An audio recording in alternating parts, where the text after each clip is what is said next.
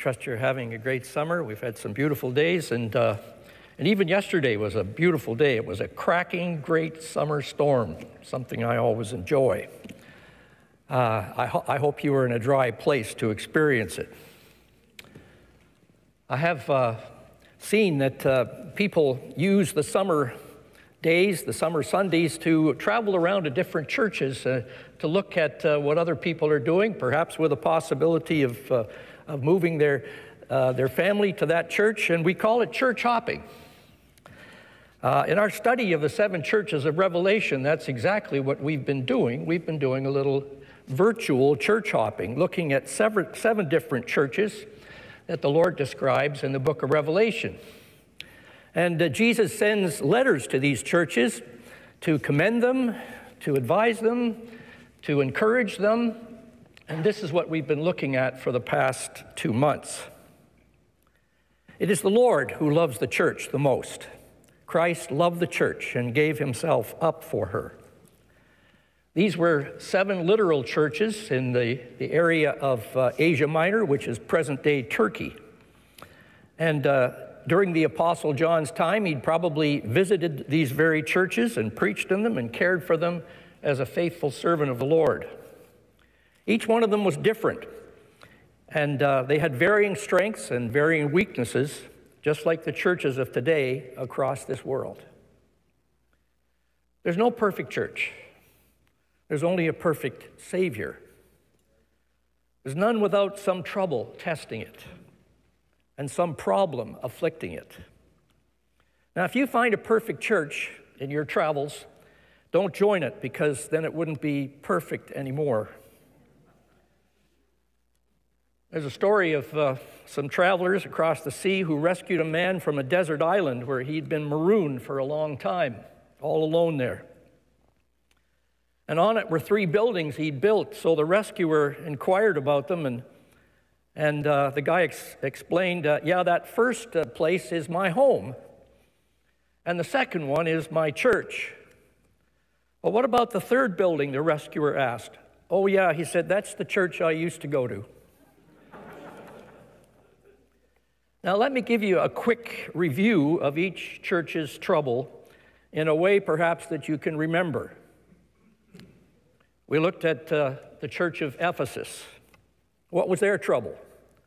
Lost priority.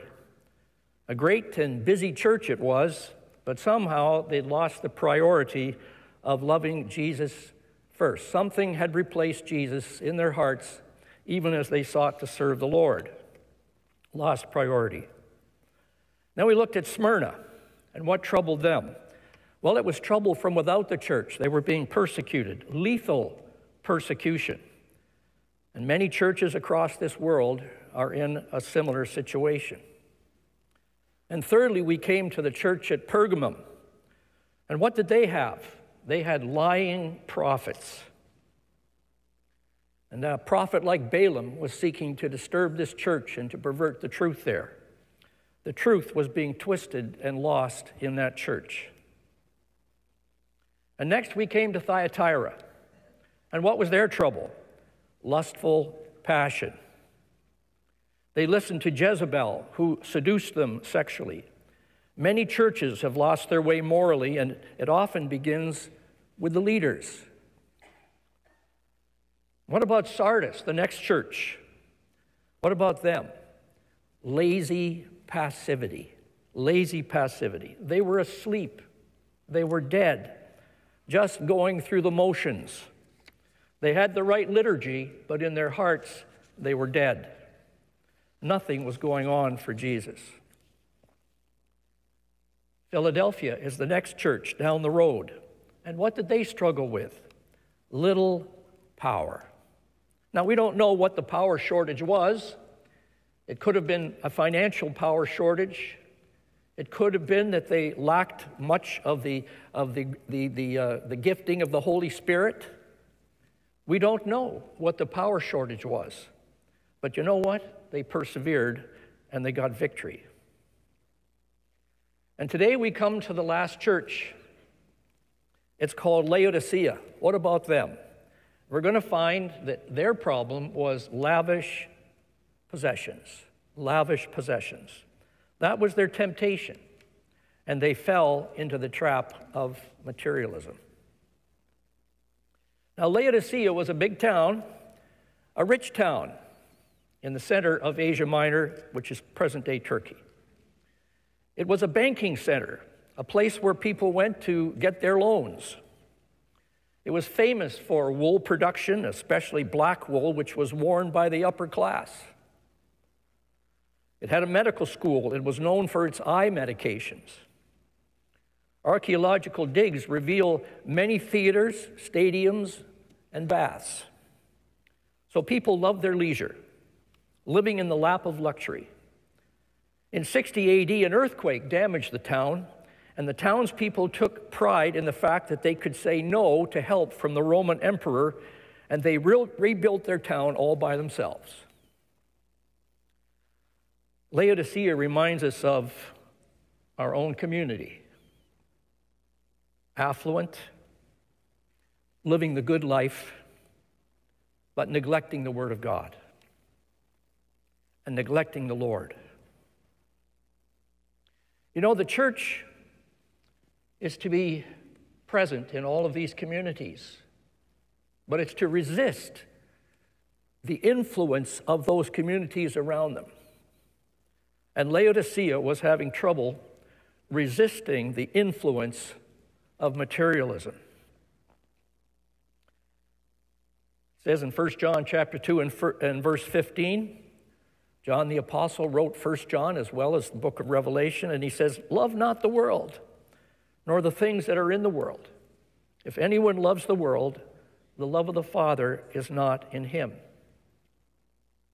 Now, it's not a sin to be rich and to have possessions, any more than it's a sin to be poor and lack possessions and lack money. But riches are very much a temptation to sin. They can be an invitation for us to use our riches for God, or they can be a temptation for us to turn our eyes away from the Lord and get our eyes fixed on money and on possessions and lose sight of Jesus. That is what this verse is warning us against. But the Laodicean Christians did not listen to this warning, even though they must have been often warned by John himself as he visited this church and spoke these very words to them. They began to take on the character of the society around them, and they became materialistic in their thinking and in their behavior. Now, what is materialism? Well, it has the idea of material, of physical things. So it's an attitude of heart that believes that the material things are more important for life than the non-material or the spiritual things. Material things of first importance. And you can be spiritual, but just don't make that of first importance, because we all know that the material things are more important than the non-material things. That is materialism. So things get measured by money. Security in life is a matter of money. Significance in life is measured by money. Success is determined by money. That is the materialistic worldview. That's the materialistic mindset.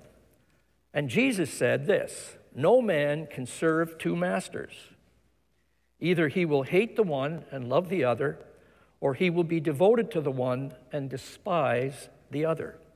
You cannot serve both God and money." Matthew 6:24. So what's the Lord going to do with this church? Well, he has John write a stern letter. It's Jesus' words, but John writing it as he writes to correct them of this problem. Let's look at our passage in Revelation chapter 3, verse 14 to 22.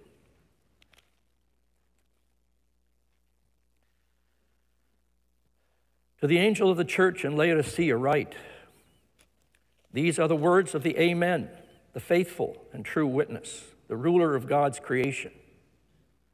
I know your deeds, that you are neither cold nor hot. I wish you were either one or the other. So because you are lukewarm, neither hot or cold, I'm about to spit you out of my mouth. You say, I am rich, I've acquired wealth, and do not need a thing. But you do not realize that you are wretched, pitiful, poor, blind, and naked.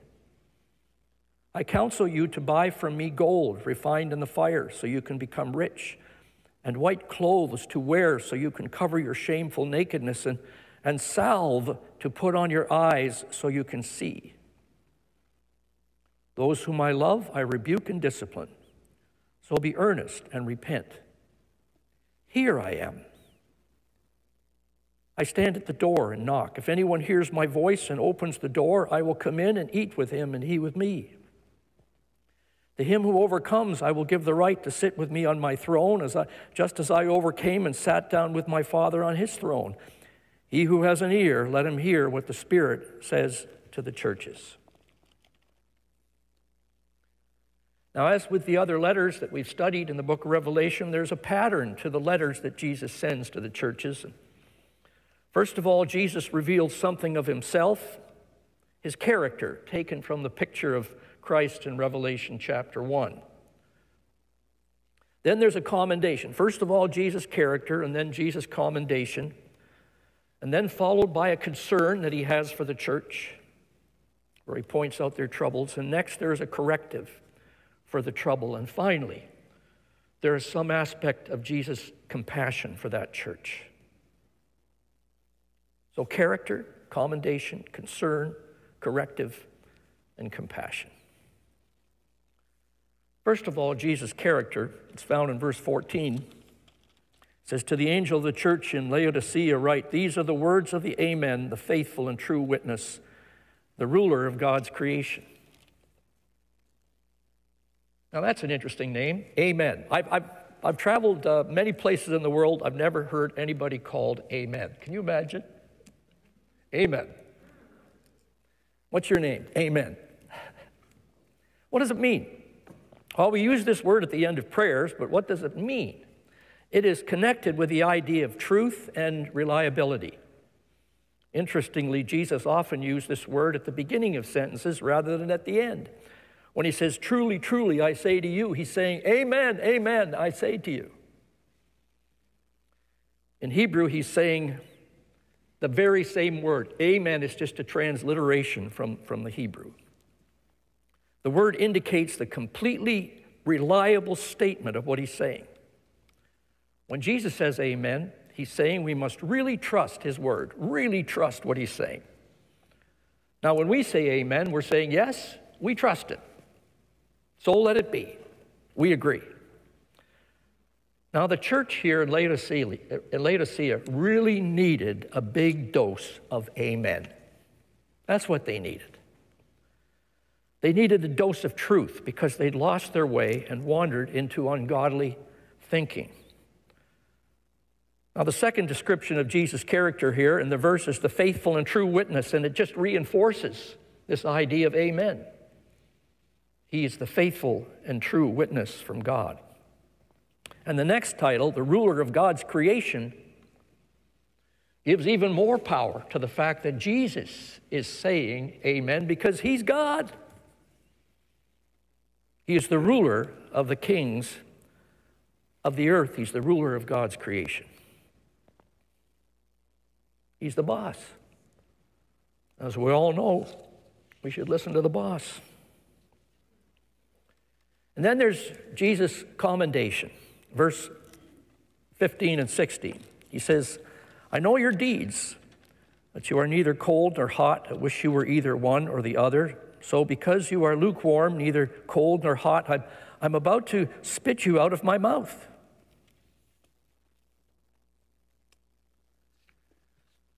Now, some have interpreted this as Jesus telling them that they were only half-hearted or lukewarm, as opposed to being wholehearted. But Jesus would never have desired cold-heartedness. And I'd rather you were cold-hearted than lukewarm. I don't think so. In our Bible study this morning, convened by Josiah, we were talking about cold-heartedness and being warm-hearted and full-hearted for God. Never a condition that Jesus would want for them to be cold. Lukewarm is better than cold when it comes to our desire to serve the Lord. So what does this mean?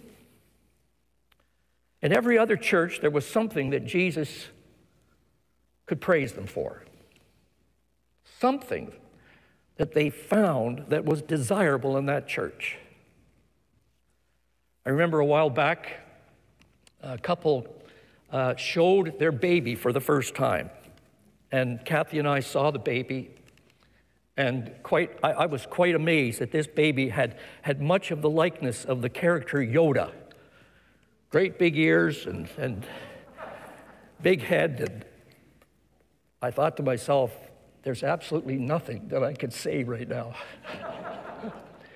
And so I said, that's a baby.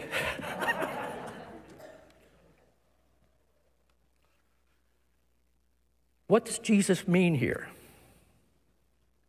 when he says, I know your works, and then he says nothing else? Well, then he adds this word picture of how he's feeling at the time when he sees what they're doing. So when entertaining someone, you ask, what do you want to drink? Something hot or something cold? Because both of those drinks might satisfy somebody. But lukewarm is not an option. You don't say, well, would you like a lukewarm thing? It's not an option because it does not satisfy. In fact, it's nauseating. When you expect hot and you get lukewarm, I don't think I'll drink that tea. It's lukewarm. Or when you're looking for something really cold and it's lukewarm, no thank you. Or add another ice cube, please. You see, lukewarm is not an option because it's nauseating. It doesn't satisfy. So Jesus looks at their small efforts to please him, and he says, in effect, I'm not pleased with you. You nauseate me. You make me sick. Now, the Laodiceans might complain that Jesus is hard to please, but Jesus also said this, whoever shall give you a cup of cold water to drink in my name, because you belong to Christ, truly I say to you, he shall not lose his reward. This is a measure of what pleases the Lord. Even a cup of cold water given in the name of the Lord to someone who's thirsty. It is because their works as a church had not risen even to the level of a cup of cold water in the name of the Lord that he is dissatisfied with them. So you see, the Lord is not pleased with this church. So what is Jesus' concern for them? What is the nature of his concerns for them? It says in verse 17, you say, I am rich, I have acquired wealth, and do not need a thing. But you do not realize that you are wretched, pitiful, poor, blind, and naked. Now see how far off the truth they were in their own estimate of themselves. This is one of the reasons why Jesus was very distressed with this church. Now we're not talking about the townspeople of Laodicea. They were engulfed in materialism. That was their attitude. They were rich, so rich and proud that when their city was damaged by the earthquake, they told the Roman emperor they didn't need his help, thank you. They could do it themselves. But this is now the church talking, and they're not talking to the Roman emperor, they're talking to the Lord, and they're saying, we got so much good stuff, we don't even need you. Our church is so successful. Our church is so polished. Our church is so beautiful. We don't even need the Lord. There was no sense of neediness for God, no sense of crying out for him. This is what materialism does. It blinds us to the truth of the spiritual state of things. We're not measuring things by God's standard, but by economic standards, Economically, they were just fine, thank you. They don't need a thing. But spiritually, they were sick and impoverished. I once asked a man who used to have a Christian testimony how he was doing spiritually.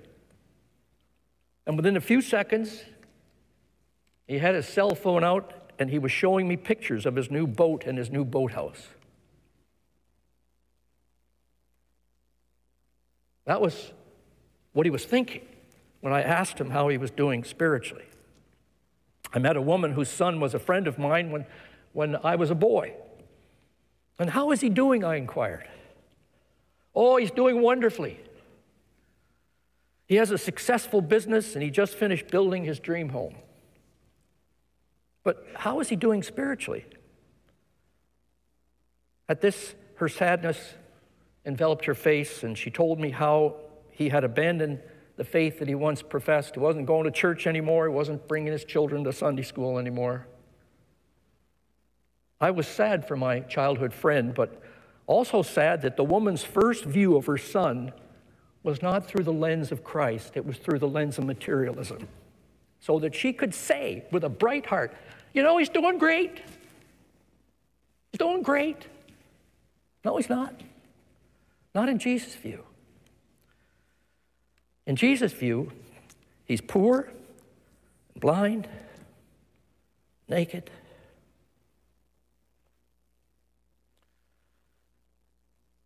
Look at these words that Jesus uses. First of all, he says, you are wretched and pitiful. Now, wretched means down and distressed. That's what it means.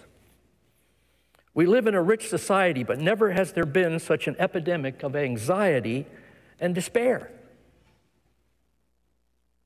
And that's a paradox. Why does North America need far more psychiatrists than all the rest of the world? It's because we're troubled. We're troubled. That is because riches and possessions do not give lasting happiness. There is the thrill of the initial purchase, but then it wears off, and then we need something else to buy to satisfy us. That is why we have a continuing discontent and a continual desire for more, because riches do not satisfy. Jesus said, a man's life does not consist in the abundance of things that he possesses. And they said, we're not poor. Look at what we have. But Jesus is talking about spiritual riches, the riches of God and the riches of salvation, the riches of grace and peace and joy from the Lord. And from that perspective, they were way below the poverty line. And it says you're blind. They were blind to spiritual truth because they were looking through the lens of materialism. They thought they were just fine, but they were stumbling around in the dark, wandering far from the Lord because they had their eye on things rather than on the Lord. And Jesus says, you're naked.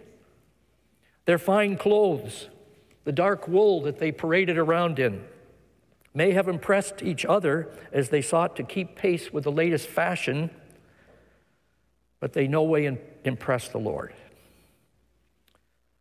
It says in 1 Samuel 16, verse 7, man looks on the outward appearance, but God looks on the heart. Now, these were Jesus' concerns and criticisms of this church. But you know what? Jesus is a good doctor. He comes to those who need help, and he offers his medication. He offers his help.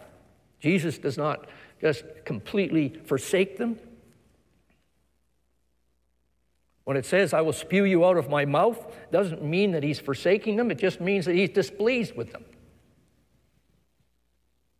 I know one young man years ago who argued with me about this passage and said, that verse shows that you can lose your salvation. No, you can't. But you can certainly lose the Lord's blessing in your life, and he can certainly be displeased with you. But he loves you. And we're going to find that out in a minute. But Jesus offers correctives to this church. Look at verse 18.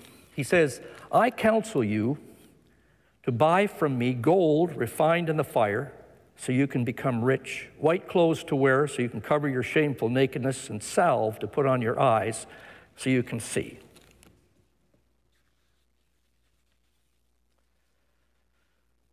Now, the treatments and correctives Jesus prescribes here would have been understood by these believers in Laodicea because they directly counteract the things the Laodiceans were most proud of.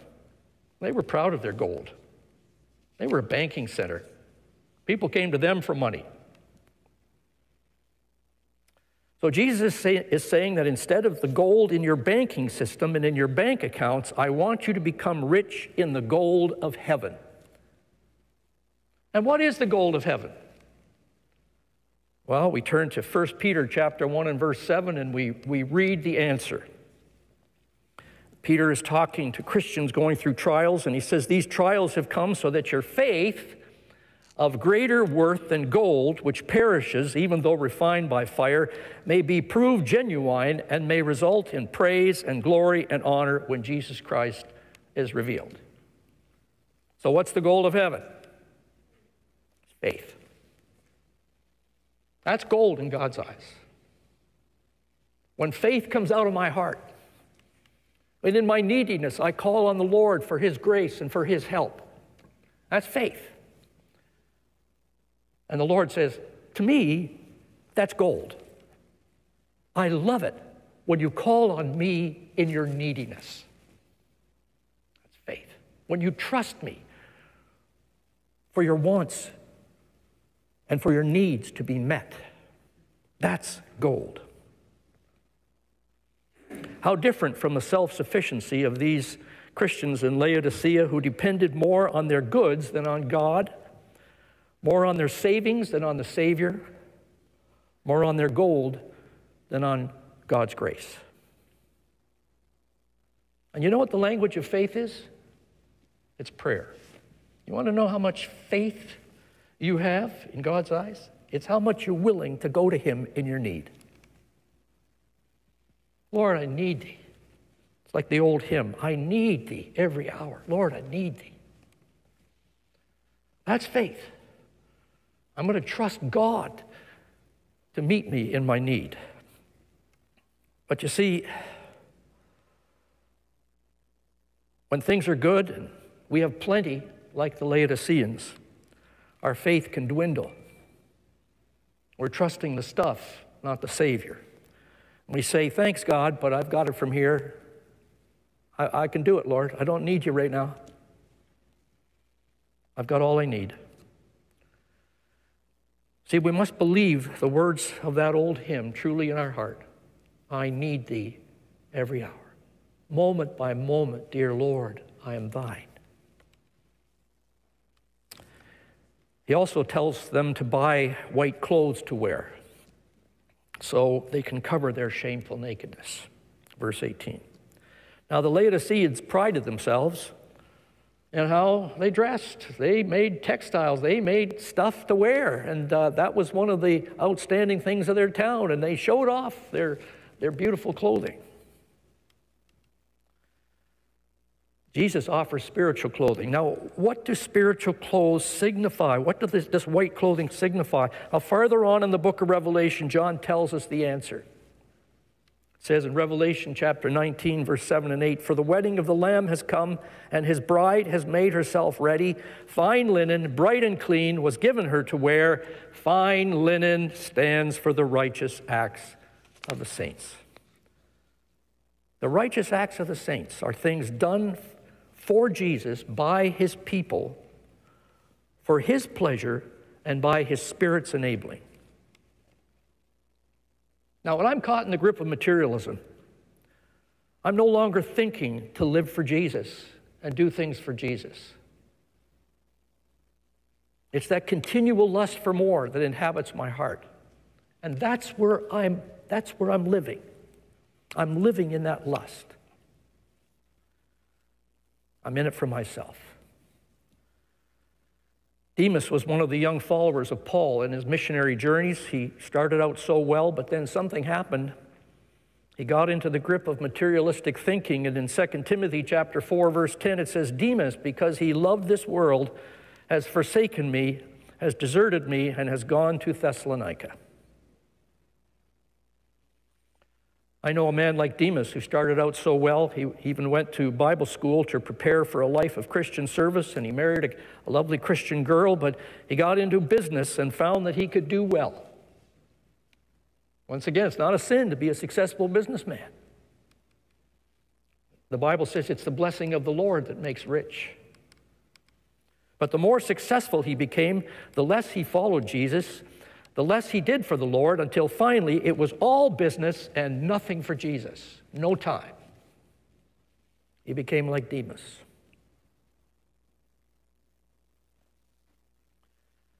He was naked, nothing to clothe himself with. And then Jesus says, buy from me eye salve to put on your eyes so you can see, verse 18. See, people came from far and wide to get the eye salve of Laodicea. Jesus offers them spiritual eye salve for their blindness. The Apostle Paul prays for the believers in this way in Ephesians chapter 1 and verse 18. He says, I pray that the eyes of your heart may be enlightened, that you may know the hope to which he has called you. You see, even as Christians, we need eye treatments. And Paul says, Lord, give them an eye treatment. Open the eyes of their heart so that they can know the hope to which he has called us. Now, a big part of spiritual sight is foresight. Foresight. The ability to see the future and make plans today based on that sight. We would all want to know beforehand the investment that will bear fruit for tomorrow. If only we could have invested in Amazon or Apple back in the day. God tells us in his word what will bring reward tomorrow. The Laodiceans were forgetting this future that God says awaits the believer, so they weren't hoping in the Lord and living in light of Christ's plans and purposes for them for the future. They were just looking at their stuff. Over the breakfast table in my home growing up was a plaque, little plaque that read, only one life, it will soon be past. Only what's done for Christ will last. That little plaque was spiritual eye salve for me. As I looked at that plaque and read it from time to time, you see, what it was doing was ministering to my eyes, giving me the truth that would sanctify my life and save me from so many things, including materialism. Live your life for Jesus, and you will be eternally blessed, rich in the reward of Christ. So Jesus counsels them to buy these three things from him. Then he goes on to show them his great compassion. It says in verse 19, those whom I love, I rebuke and discipline. Now, in light of all that's been said so far, you might think, well, Jesus is ready to turf this church away from him, spew them out of his mouth. He's not in any way pleased with them. He finds nothing to commend them for. So they're finished. But the next statement in this text is so wonderful. He says, those whom I love. Now, is it possible to be so displeased with somebody and yet love them at the same time? Well, if you've been a parent, you know this to be true, right? That's because love is not a feeling. Love is a commitment to give a blessing. So you can feel very displeased with somebody and yet be committed to love them. I remember when my three brothers and I were fighting and quarreling, and we did that often. My mother would say, you boys make me sick, sorry, and tired. She used those three words, sick, sorry, and tired. You see, she was very displeased with us. But that evening, she still made supper for us, still washed our clothing, still hugged us and sent us off to school. And the very disciplines our parents gave us, painful though they were at the time, were acts of care, of love, designed not to destroy us, but to build us up. This is even more true of our Lord, who's the faithful parent of our souls. We're being trained, we're being disciplined for glory. Now we get three aspects of that discipline following in quick succession, all demonstrating Jesus' love for us. There's a blessing that covers the past, there's a blessing for the present, and there's a blessing for the future. Let's look at these three blessings of love that Jesus gives them. Chapter 3 and verse 9, he says, here's the first one, be earnest and repent. Now, I don't know about you, but I like that word repent. You know what? You know why? Because it means there's a chance to change.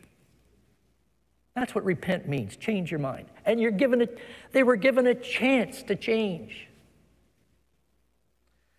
We can recover from the sin of materialism and all the selfishness and spiritual ruin of yesterday because God is a God of second chances. I love Charles Dickens' story of Ebenezer Scrooge in the Christmas Carol. He was a mean-spirited and miserly old man steeped in materialism, clutching his silver and his gold, and had little else in his life. But by the grace of God, he was given a second chance that night, and he took it. And he became a different man. He repented. Repentance means a change of mind leading to a change of behavior. You know, there is an opportunity that in love and mercy Jesus gives us to change our ways. And the opportunity covers all of the sins of the past. I need to be willing to call my materialism sin and say, Lord, I've got that disease. Please forgive me and cleanse me. And we can start afresh with the Lord. And then there's a blessing of relationship for today and for each day. He says, and this is one of the most beautiful verses in the Bible, and if you're going to memorize any verse in the book of Revelation, memorize chapter 3 and verse 20. This is a great one. Here I am. I stand at the door and knock. If anyone hears my voice and opens the door, I will come in and eat with him and he with me. This is the blessing of daily relationship. Not just repentance, but relationship. This is the second gift. Not only can we get past our past, but Jesus' compassion is expressed in an even more wonderful way. He says, now I want to come into your life and I want to interact with you just like two friends sitting over the lunch counter and talking with one another. I want to be like that to you. And he's talking to the church, you see, and the church who thought they had such a wonderful communion going on, but really Jesus was outside the door of the church, and he said, I want in. And I'm called, I want in. I want to be at the center of your fellowship. Don't fellowship around your funds. Fellowship around the Lord.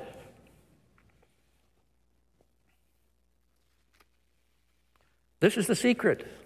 This is the secret of the Christian life. It's not a religion, it's a relationship. If you've not trusted in the Lord today, this is what Jesus offers. Now, this is a gospel verse, it's true. It's a wonderful gospel verse because Jesus is talking to people who are not Christians, and they surely have that distance from God. That God is not in their life. The door to their heart is closed, and open your heart's door and let Jesus come in. That's a gospel invitation. But you see, in the context, he's not talking to non-Christians, he's talking to Christians, and he's saying, you're my children, but you're not with me, and I'm not with you because you shut me out. You're too busy with your stuff. Let me in. Let me in each day. Talk with me. Walk with me. Share with me. Call on me. Express your neediness to me, and I will fill your heart. That's what the Christian life is all about. It's walking with Jesus, fellowship with a Savior at the table of fellowship. That's the secret of happy living. It's not the accumulation of earthly riches. It's walking and talking and trusting in Jesus.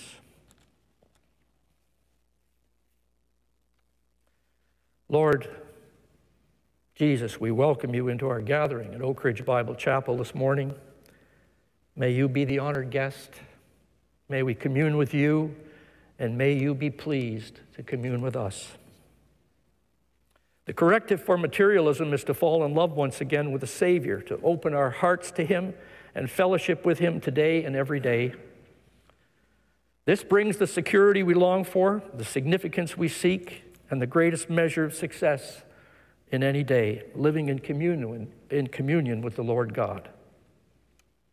It's reserved for those believers who seek that communion with Jesus every day, who open the heart's door and let him in as the honored guest. But there's one more gift of Jesus' love and compassion. It has to do with the future. And it says in verse 21, "To him who overcomes, I will give the right to sit with me on my throne, just as I overcame and sat down with my Father on his throne." Here's a great promise that Jesus gives for the future, that of sitting with him on his great throne at the center of the universe and sharing in his glory. What's the purpose of all this pain? I feel like ending it, a discouraged young Christian man said to me not long ago. He was going through a very tough time in his life, medically and financially. He was asking a legitimate question. But there is a wonderful answer in God's Word, and it's found here. The real success in life is not the glory that comes from material success or the security that it offers. Rather, it's sharing in the glory of Christ and his kingdom. It says in Romans 8:17, "If indeed we share in his sufferings in order that we may share in his glory." Just as the promise of communion is for those open hearts who receive the Lord every day, so the promise of future glory is reserved for those who choose to live for him every day. Whether it is in pleasure or in pain, but especially in pain. Will every believer get to glory? Yes. Will every believer be an overcomer and sit with the Lord on his throne and enjoy this blessing for the future? No. It's for the overcomer. It's for those who say no to material advantage at the expense of their spiritual life. It's for those who say Jesus first. And I don't care how much sacrifice that involves. And for some, you see, it means giving up all their riches. Jesus asked the rich young ruler to give up everything. You see, he doesn't ask us to do that. He asks us just to put Jesus first and then use our riches for the kingdom of God. Jesus first, and you will be an overcomer. So repent of materialism. No progress is made until I agree with the diagnosis and apply the right treatment. Lord, I need your forgiveness for this one. It's one of my sins. It's been one of my sins. I am repenting of the sin of materialism. I'm going to tell you how. I grew up in a home that lived on the edge of poverty, but we made it through. But I always had a fear of being in want. When I became a missionary, and Kathy and I went to the mission field and we relied on others for the provision of our needs, there was a glorious freedom because I didn't have to handle money. Because, you see, that's the thing that got me. When I came home, I was given that responsibility once again. You got to handle your money. And then that old fear of not having enough. Not the desire to become super rich. That's not been in my heart. It's in the heart of some. But the fear of not having enough. Fear of running out, of missing out, of being in want. And that fear generated such a conflict in my life. Such a conflict that at times, you see, I was guilty of the sin of materialism because I was relying on money for that security of life. That's why they call money securities. Now, I am in recovery. You know, it's like at Alcoholics Anonymous. You know, you're Jim, and I'm an alcoholic. I'm a materialist in recovery. Because I'm having to discipline, and the Lord is having to discipline me, and I'm having to discipline my life to put Jesus first because of that fear, you see. Oh, security is money. What about you? Got to call it sin. And then you dedicate, you see. After you've said, Lord, forgive me, I repent. I dedicate my money and I dedicate everything for the Lord, for His glory. Lord, if you take it away tomorrow, that's okay because it's yours first. You've got to dedicate your stuff to God. Dedicate your stuff to God. Who owns it? God owns it. God's money. It's God's house. God's cars. It's God's business. Everything's God's. And then you pray for the wisdom and the grace to handle God's resources. You say, Lord, this is your money that I'm making. How would you give me the wisdom to know how to handle it? And then lastly, be a great giver. Be a great giver. Use your money for the kingdom. Use your money. Use your possessions. Use your home for the kingdom. Use what you have to honor the Lord. And then money will not be the chief end of things. Money will be a means of honoring God, and that's good. That's the good thing. Let's pray.